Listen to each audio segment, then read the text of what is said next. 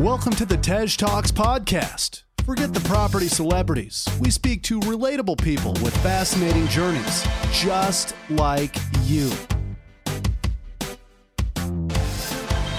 Hosted by Tej Singh, we bring you news stories, life-changing deals, and expert advice every week. Oh, well, hello there. Don't mind me, I'm just reading this month's Your Property Network magazine. I'm on page 27, and there's this really interesting chap on here called Craig. Funnily enough, he is the guest on today's podcast. Yes, a celebrity award finalist winner in property is on the Tej Talk show. I have made it. So, it's a really interesting story. At 19, he bought his first house. He had no money, borrowed from his brother, borrowed from his dad, and he actually made a £65,000 profit on that without really intending to. After that, they had another flip which completed and released £120,000 of profit. And actually, fast forward to where we are now, Craig and his business partner Martin both have 39 rooms divided between 8 HMOs between them. And that's a nice amount. Craig operates in Yorkshire, so he's a Yorkshire man. I don't know if that was a good accent, but I tried. So this is quite an interesting one because Craig is really hands-on. Like, he likes to be on site, and his sort of background is from, trades.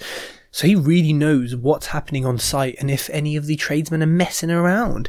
So look, buy the magazine if it's not too late, and look at the pictures of his property because it looks fantastic. So a really quick reminder before I hand over to Craig. If you are taking value from Tej Talks and you like hearing my voice every week, which of course, why would you not, right?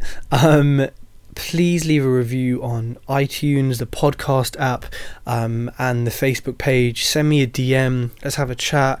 I'm in London most of the time. Let's meet up for a coffee or for food. Even better, Nando's is literally the best thing to talk property over. I'd love to connect and learn more about you.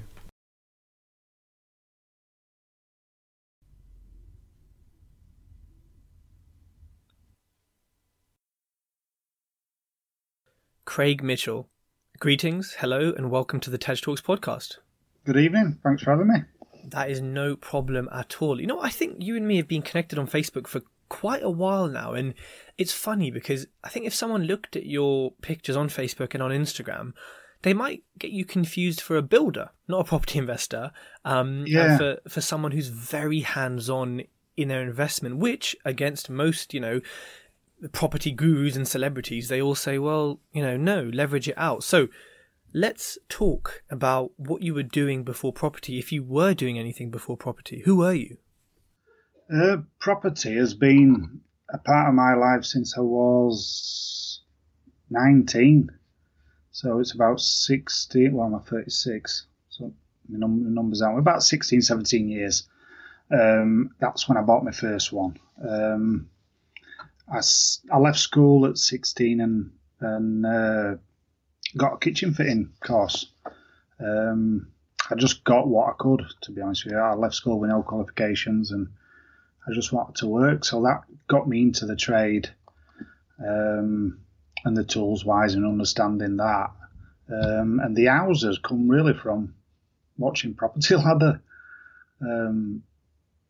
And the interest in seeing how they did it and smashed them to bits. And I just thought, it's something I'd really love to do. So fast forward from 16 to 19, I found an house on a street that I lived. And I could see it were in a bad way. An old lady or something lived there, and I thought I'll post a letter. So I posted a letter, and I didn't hear anything for about 6 months, and then I got a phone call saying, my mum's died, bless her, whoever lived there, and so we've got your letter, would like to sell it to you if possible, if you're interested. So they got it valued.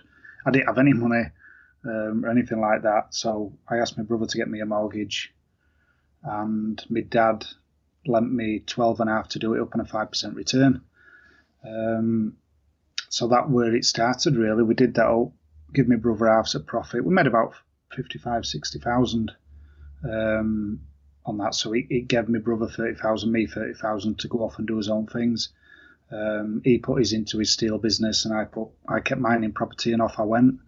And I've just been flipping for myself, living in them and doing them up and for customers, right up to when I was about 31, so about 5 years ago.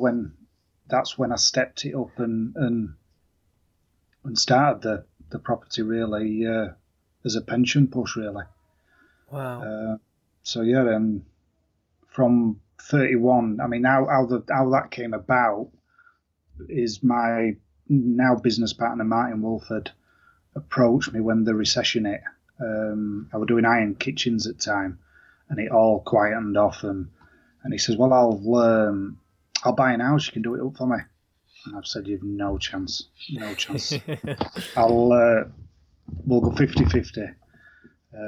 So that's what we did. And then, yeah, we flipped quite a lot, made an house into flats, kept hold of that, rented it out, removed all his money, did a few more flips, bought another one, removed all his money, rented that one out. And then that's when because Martin business partner is a footballer, so he's a lot of time on road. He was more the educated side, so he was reading books a lot, podcasts and stuff like that, and he was just reading up on property a lot, and that's when he came up with a book, Property Magic, by Simon Zucci, whatever. And that's where then it stemmed from, really, the different strategies and what you could do. And we ended up on a property course accelerator through PIN. And then, the rest is, we knew then the HMO strategy worked. We had a property that we owned and rented out. The tenant luckily were moving on, so we converted that straight into his HMO, and we haven't looked back since. Wow. So if we focus on that first property, how much did you buy it for? Do you remember? 60,000. So I think, buying a house at that age, whether it's to live in or whether it's, for an investment, which requires a bigger deposit, is quite an achievement. I mean, at the time, did you kind of think, wow, like, I bought a house so young, which a lot of people are struggling to do, or did it not really hit you? Was it just sort of a part of business and life? It was just me in general, just seems to wing everything. I just, because of the inferior, my brother were putting it up, he had a good job, and he knew I'd work, because I loved it. So I didn't really have a fear. Jump straight into it. Just, that's what I do. I learn as I go. I mean, if you make a little mistake, it's how you rectify it and move on. Touch wood, I've not made a massive problem where it's created any financial loss. So then it took you, quite a few years before you kind of, I guess, maybe took it more seriously, went on a course, decided a strategy, kind of got very focused about it. In that time that you were sort of doing property, did you ever think, hold on, I need to have a target of X amount of income, X many properties, or were you just kind of having fun with it, living life, making money, and kind of just, going with the flow? At the time, just going with flow, just enjoying it, going from one to other, and just a buzz from each one. It's only recently really I've decided to sit down and have a look at actually planning on what I want and where. It's not really financial. It's more planning on what I wanted to get into and hit them goals. Because I've always flipped and I haven't got a big mortgage and that sort of thing. So it's the money side of it isn't. It's not really that if it makes sense. So then, like, so 17 years ago is when you started, right? So that's nearly as old as I am. Well, no, a bit older than that. What has changed since then for you personally? So I know obviously lending and Brexit and all this stuff has changed, but in your kind of experience and I guess in your market, what are some of the biggest changes you've seen? I mean, in the majority of the time that I've been investing with, it's just been a slow market. There's nothing really in the past 10, 12 years, whatever it is, in my area. It's just been, I haven't not really seen any change. The house prices they've steadily been moving up back to when the recession hit, but there's a lot more. I don't know if it's because I'm in the game that I know who's in the area and who's investing and stuff like that, but it's getting harder and harder to drop on properties. I've noticed that with flips, pretty much really struggle to get them unless they're direct to vendor. And I can remember back then I could drop from flip to flip.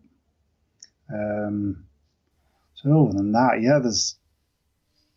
So it's been quite a big increase in competition in your area, and I think a lot of investors would probably agree with you in their respective areas. I'm sure there's some pockets where it's really kind of straightforward, but like, are these investors like from London, for example, who see the prices up there and go crazy, or are they like local people who've got more knowledge? Like, what do you think it is? A bit of both. We are seeing a lot more outside investors, and I think of recent past few years with me on social media, I think I brought the attention to my area probably a bit too much. But yeah, I mean, there's a lot of friends who I've got in trades have seen, again, what I've been doing, and they've bought a few investment properties for the pensions and stuff. So, yeah, I think there's just a lot more seeing it now, and they're not getting anything in the bank. So I think there's a lot of people just seeing that opportunity that it's probably better off in bricks and mortar. Yeah. And what is your investment area geographically? I'm in the Wakefield area, just outside Wakefield. Okay. I'm about 14, 15 miles away from Leeds. Okay, Leeds, the birthplace of Keith Lemon, one of my idols. Yeah. So, in terms of, you mentioned social media. Now, like, how important has social media been to your success in property? And it may not have been at all. It's massive, to be honest with you. At the beginning, somebody said to me, look, why don't you post anything on social media about what you do? I said, well, I don't want my friends to jump in, and because a lot of my friends are site-based, banter and effing and jeffing a lot. So I thought I didn't want that to come across and investors and people see it. So I was a bit hesitant on it, but she says if I did it regular and stuff like that, forget about it and leave me alone. So that's what I did. And to be honest with you, social media has been absolutely fantastic. Both Instagram and Facebook. I get a lot of questions if I post things and people starting out and that sort of thing. So it's, again, investors, just because they can see what you're doing. And even if sometimes if the little things, what people pick up on, and I've got a lot from helping other people, to be fair, showing them around and different things of what we do. So yeah, it's something I try and push more. I tend to fall out with myself because I do it in waves where I'll do a lot and then I seem to just fall away. But that's just the general day-to-day business where you're busy and it's hard sometimes just to get a little picture in or a bit of a write-up. It's just one of them, really. You've just got to try and make time, but also what's most important is get the projects. Yeah, absolutely. I think consistency is key to any business, right? Just like with your projects, just like with anything. And with social media, people, especially us millennials, we have a very short attention span. If we're not being reminded of something or someone, but we'll forget. And it's all about keeping that attention with that consistency. So have you ever had someone approach you to like give you money, for investment or for a return or for JV because of social media? Yeah, quite a few. How much do you think you've got total, roughly? Just so I want to understand the power of social media for you. Oh, the money that's Through social media, I've met people through social media that's brought the investment, and that's probably clocking up to, it won't be far away off $1 million, I bet now. So hold on. Say that number again. About $1 million. Okay, probably, so it might be shy. It'll be around. Without me sat thinking about. No. About $1 million is good, because what essentially you've said is that by posting pictures of what you're doing, so you're not creating content, you're documenting your life, posting truths, learnings, experience, which again is your life, helping people, commenting, meeting people, doing things that like us humans sort of naturally do.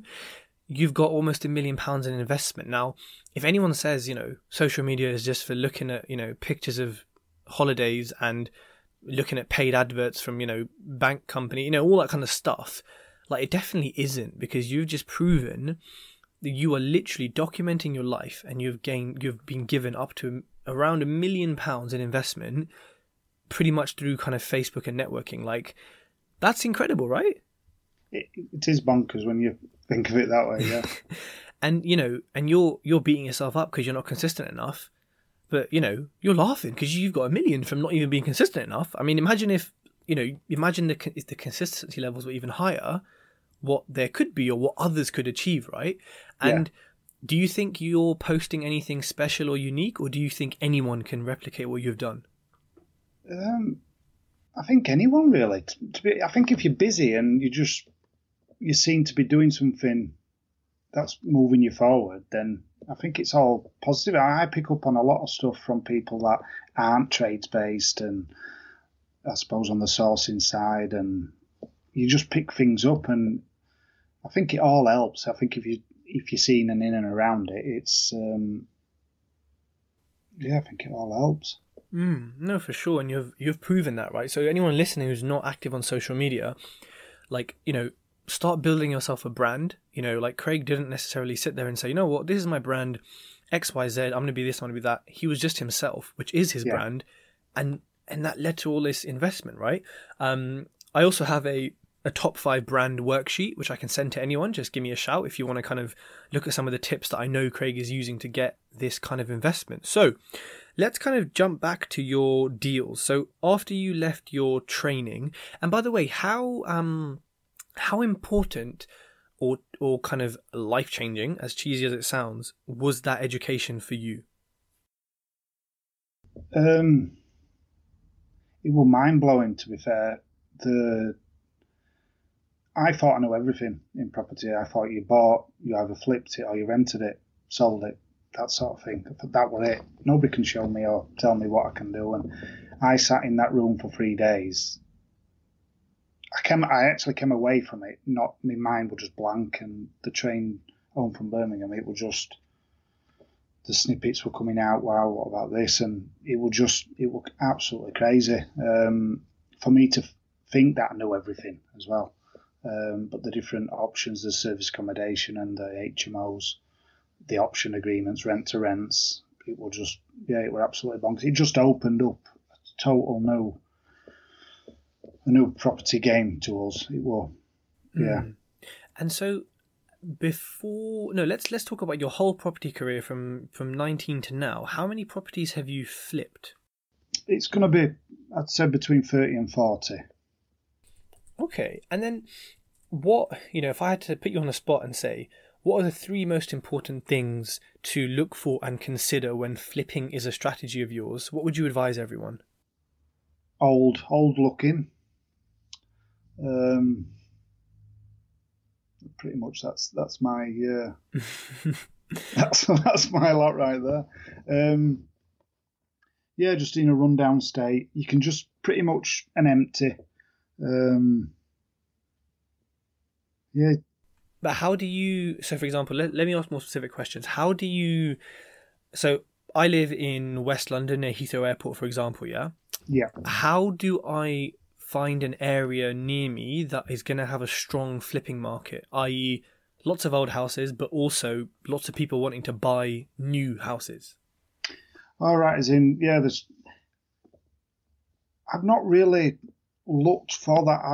I've always invested in my area, which I knew really well. So I've not certain areas which, when you're brought up in an area, you know what areas are bad and what areas are good and what to stay clear from. So, being brought up and in around this, I've not had to go somewhere else to research or anything like that. So, on that one, yeah, it's just a matter of just scrolling through my area within my little bubble and keeping my eye out for what ticks a box, really.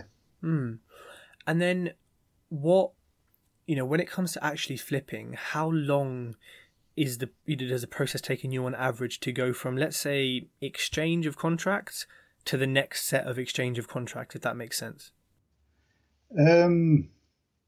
So the projects, it varies obviously depending on size, but I've had some that have been 6 week right up to about 14 week.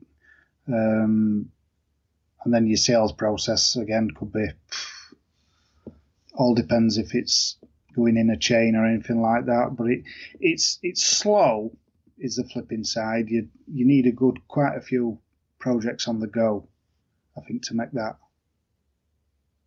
work as a full-time job. In my eyes, you'd probably need 3 or 4 on go, constantly rolling, to keep that. Other than that, you're tying that money up for that period of time. Sure. And how much money in cash, pre-tax, literally just kind of pure profit on the spreadsheet, do you aim to make from every flip? Is there like a minimum, or? When I was doing it for love, it was between 10 and 20,000. That's roughly where would aim to go for. Because at that time we were just building it up and just roll it on into the next. And when you attended the course in Birmingham afterwards, you said you went out and got a HMO? We already had a house that we were renting out. So we knew that suited the layout of basically a 4-bed HMO straight away. Luckily the tenant said he was thinking of moving out anyway, so we just approached him and said, look, where are you with it, and do you want us to try and find you somewhere else? And that's what we did. So then what was the cost of converting that into like an official HMO? I think it was 16,500. Okay. And then did it rent out well? Is it still rented out? Is it bringing in a good income? It's full now.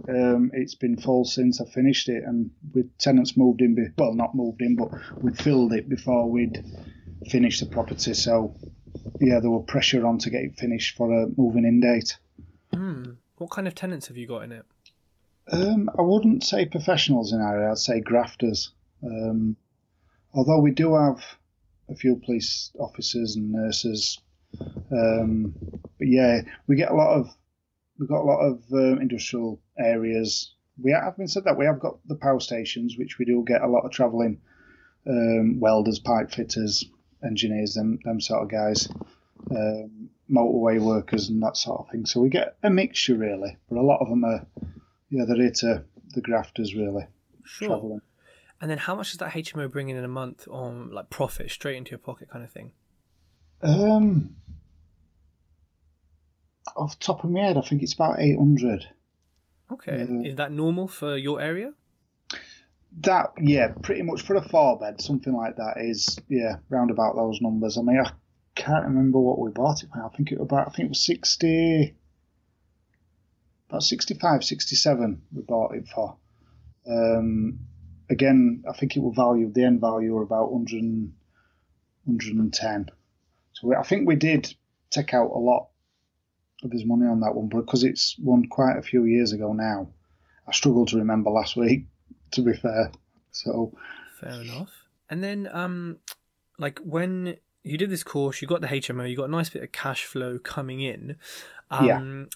What were your thoughts moving forward? What was your plan then? Was it to get loads of HMOs and cash flows? Was it to do a bit of flips, or was it a mixture of everything?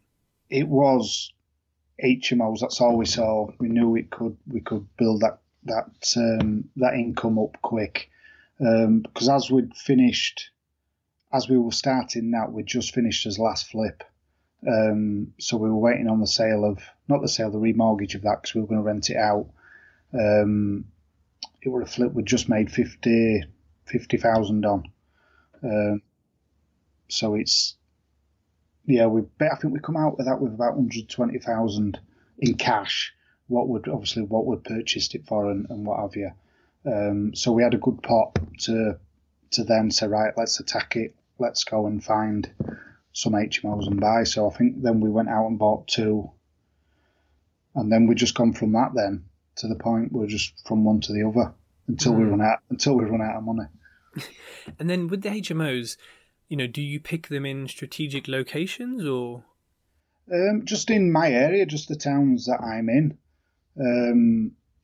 I've not had to venture out yet. I've not really gone into the centre of Wakefield. There's demand where I am, and I'm local. I'm probably 5 minutes away from any house, so I can keep an eye on them, look after them. Yeah, and that's what works really. And then speaking of HMOs, you are a finalist for a HMO award. Am I right? Tell us more. Yeah, the Property Investor Awards. We got nominated. It might have been a couple of months ago now, and we've gone through that stage to make the finalists. So I think we're one of 4 in the finalists in London on the 1st of December, which I still can't get my head around, to be honest. I think it's fantastic. It is. It's incredible. So what was it about this HMO, do you think, that got you, this close to an award?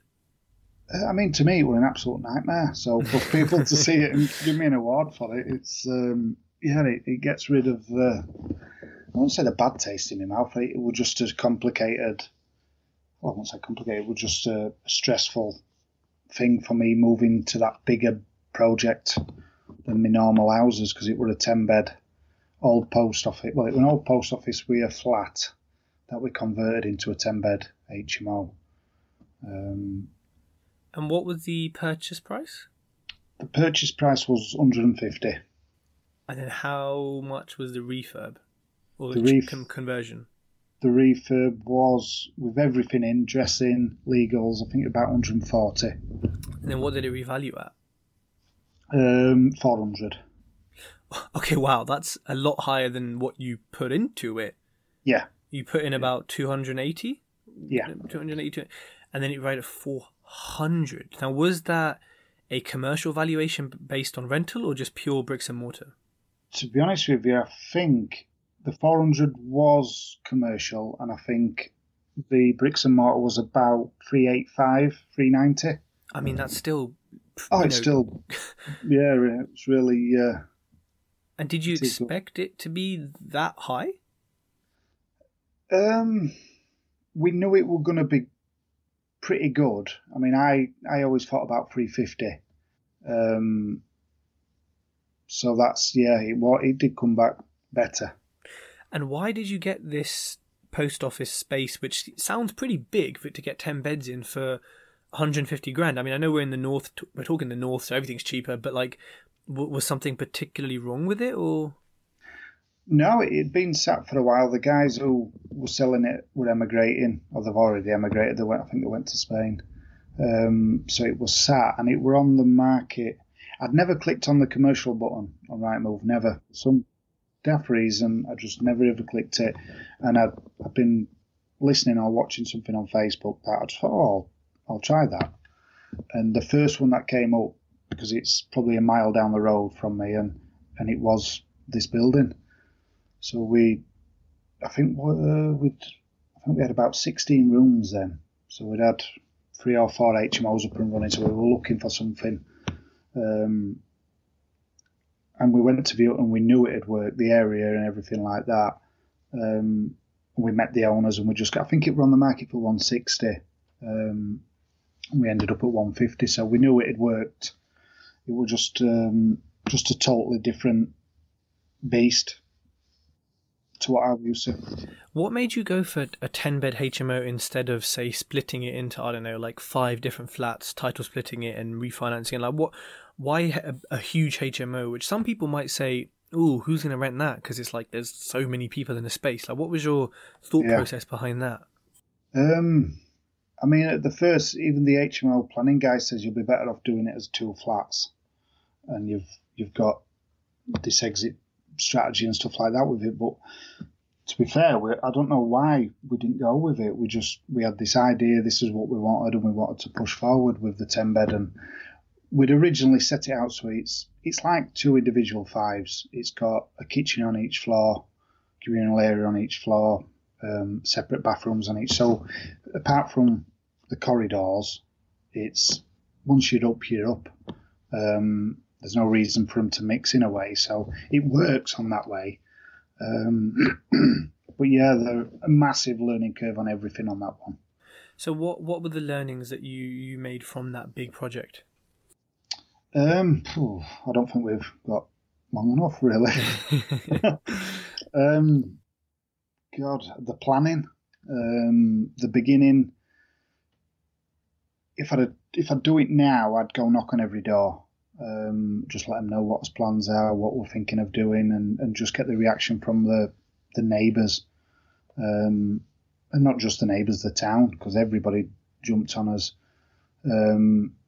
The mayor, the local MPs, local press, everybody jumped on it. So we had a lot of objections.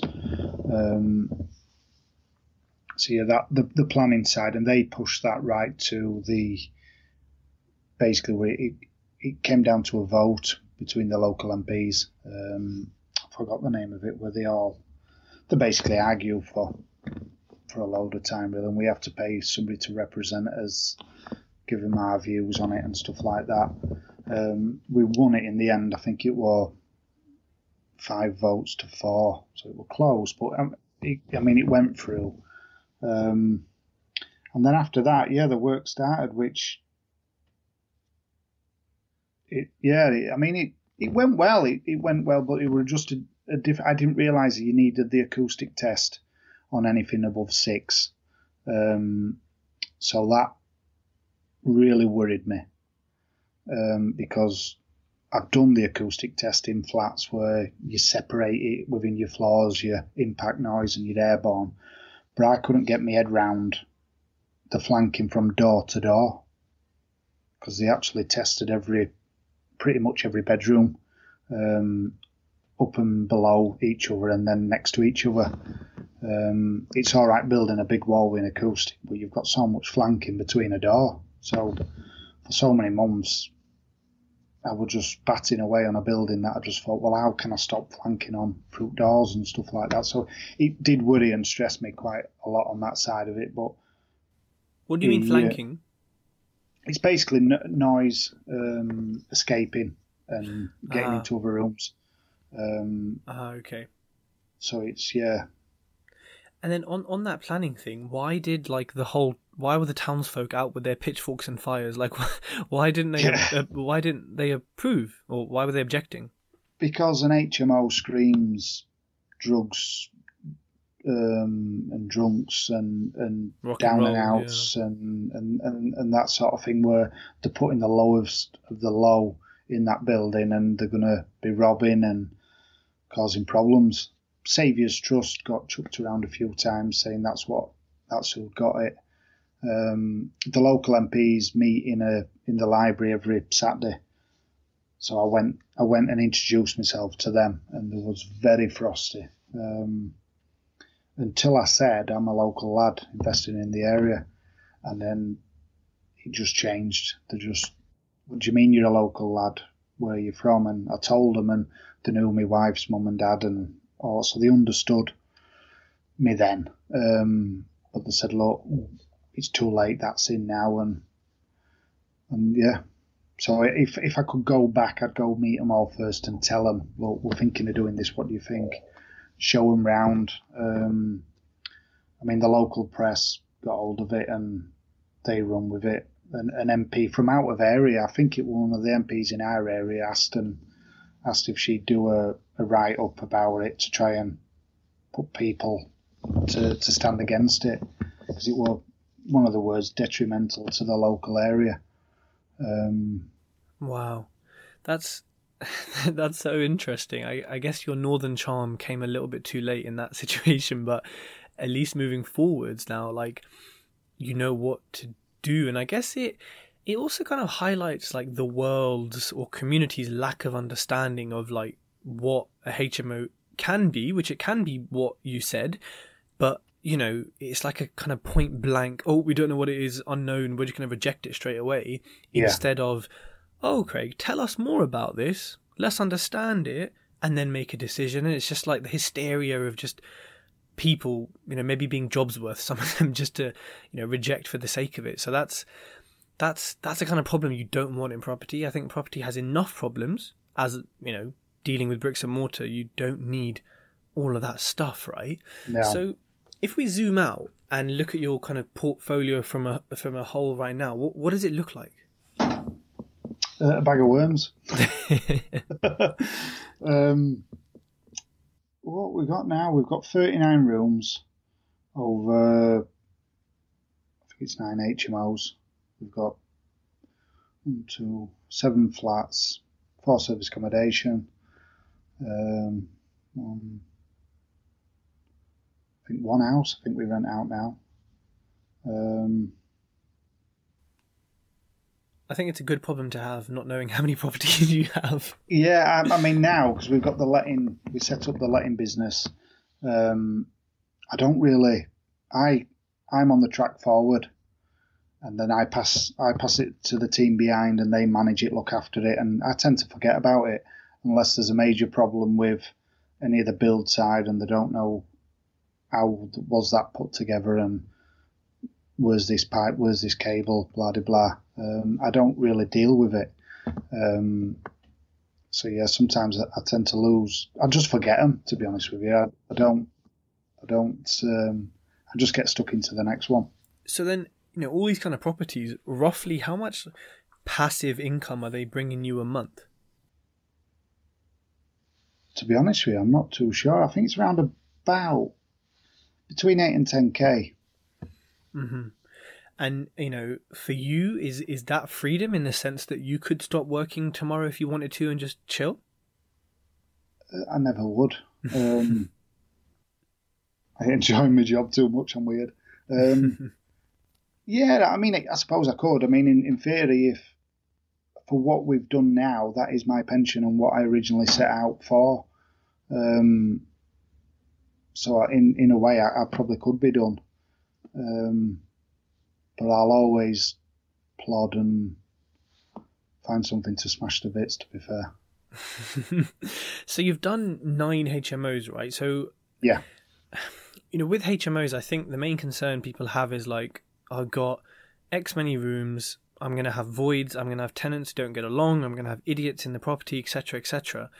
How have you managed the kind of internal aspects of a HMO and the people, or has it been outsourced to your team and they just have to get it done? Yeah, well, as we were going, we've learned through the mistakes as we. I mean, I used to do all the vetting. I'd meet them, get a rough idea of who they are and what they're about, and stuff like that at the beginning. Give them my number. If there's any problems, give me a ring. And understood, yeah, we've evolved from that now, where there's said numbers for things like that. But in the early days, it was just constant grief and Bob in room 2's nicked me Easter egg. Somebody's nicked me brown sauce, and somebody used me frying pan. It was just stuff like that where I've just had to get harder and harder with it, where I've, in some cases, just swore at them and just told them to go. You're all adults. Like that. Talk to each other. But, yeah, it's made the business better because we understand it. We've put procedures in place of maintenance, and certain people do certain checks when they go. So we're pretty much on the ball with it now. But you do get constant crap. Silly stuff. That's just the nature of the beast, I think. Yeah, no, of course. And then, you know, all the pictures I see of you being quite hands-on in some of your properties, you know, are you someone who will jump in with the trades and start joining them as they're working, or are you keeping it quite at hand's length or arm's length? Or I'm always about. I did try. I had 6 months where I just tried to project manage, and I got everybody in, but I got worse. I wasn't productive. I'd be laid on bed in the afternoon. I'd nod off, and my mind were everywhere. I need to be not 100 mile an hour, but I need to have a lot on to then focus and work better. So I tend to. I've replaced myself with the joinery. Being a kitchen fitter, that will my main bit. I've got a couple of joiners in now, so I just tend to. I do the crap in a way. I tend to do the jobs that nobody really bothered for, and I just plod about. I do meetings in between days. I like to be in my scruff, so that's just me. I find there's always something to do. Yeah, always. So then, do you find time to relax? What do you do in your spare time? What's your passion outside of property? I once bought a mountain bike, and I think I've only been to a pub on it, which is a mile away. That's an adventure. I have not got an hobby. My hobby's always been this. I don't have that. Oh, it's working morning. My Danielle's always said, oh, on a Sunday, oh, I don't want to go to work tomorrow. I can't be bothered, and I've never had that feeling. Even when I did kitchens, I just enjoyed what I do. I haven't got a boss. It's very rare I get irate with lads. Everybody does what they do, and it's something I do now. I've got some golf clubs, but I think they're underneath now probably about 20 drums of cable. Some loft installations somewhere in garage. So that's what I want to get into. I think more for networking as well, and I do need to get a release, because I think as I'm getting older, it's a long way off, I hope, but I do need that release and to just get away from it, because the bigger the portfolio gets, the stress levels, I think in some cases, rise with it as well. Yeah. I think that's so kind of good to hear. Not in a sense that you don't have a release, but in that you have always been and are still so passionate about what you do that you don't think, oh, it's Sunday, let me just lie in, or I can't be bothered. Which, as passionate as we all are, we do get that sometimes. But and I know you would as well. But I think the fact that your passion maintains you and has done for so long is amazing, and I think that leads to happiness, right? Because if you want to keep doing what you're doing, you have found something that actually makes you truly happy, that you don't need to get angry about or emotive or kind of care too much or get too involved. So that's kind of, I know you looking for a release as well, but at the same time, the fact that you found a career or life like this is a pretty big thing, do you think? It is. I've always, from being that young age of 19, 20, 21, I've always thought if I can just be smashing houses to bits every day as my job, I'll be happy. And sometimes you've got to look back and think, hang on a minute, I am actually doing what I've always wanted to do. When you have those bad days where you're chasing money and the tradesman's not turned in or whatever, and you get a bit wound up with it. But it's lost my trail of thought now. Well, no, it's definitely something that I guess you may not realize it, but others would look up to and say, "Wow, I'm looking for my thing that makes me happy." It doesn't have to be property; it could be anything. Yeah, and it's just wonderful to see that you've kind of found that, right? So, you mentioned you have a lettings agency, right? Talk me through kind of, I guess, getting that set up, because I know a lot of people say, when I reach X amount of properties, might as well set one up because, tax efficiency, blah, blah, blah. There's loads of reasons. But how was it for you setting up a kind of office-based, branded, official kind of business that would be customer facing to an extent? Pretty easy, because I gave somebody else the job. A good friend of mine is Sean Hubie. he's always been very computer and systems, and I approached him about 4 or 5 years ago, and I just said, look, what do you think of this? Do you fancy helping me with it? Or basically just doing everything. Helping me, aka doing everything. Just do everything. I'm going to pass you these houses and learn the process. And he's been absolutely golden. Work ethic, like mine, from an office point, is there.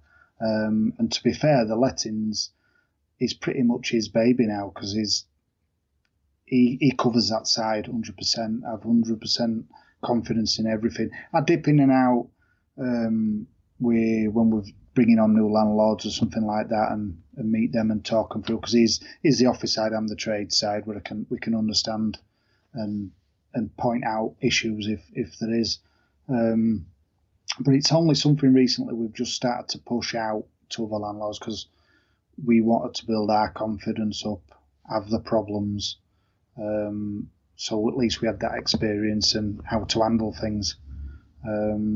So yeah, it's only recently or going to be pushed more in our area. Okay, cool. Well, Craig, look, we've actually reached almost the end of the show. I think you and me could talk for a while. I think, when I'm up in your part of town, we'll have to go for a drink. Maybe you could come on your mountain bike. I don't know. Up to you. I'll have to dig it out. I'm sure it's in there somewhere.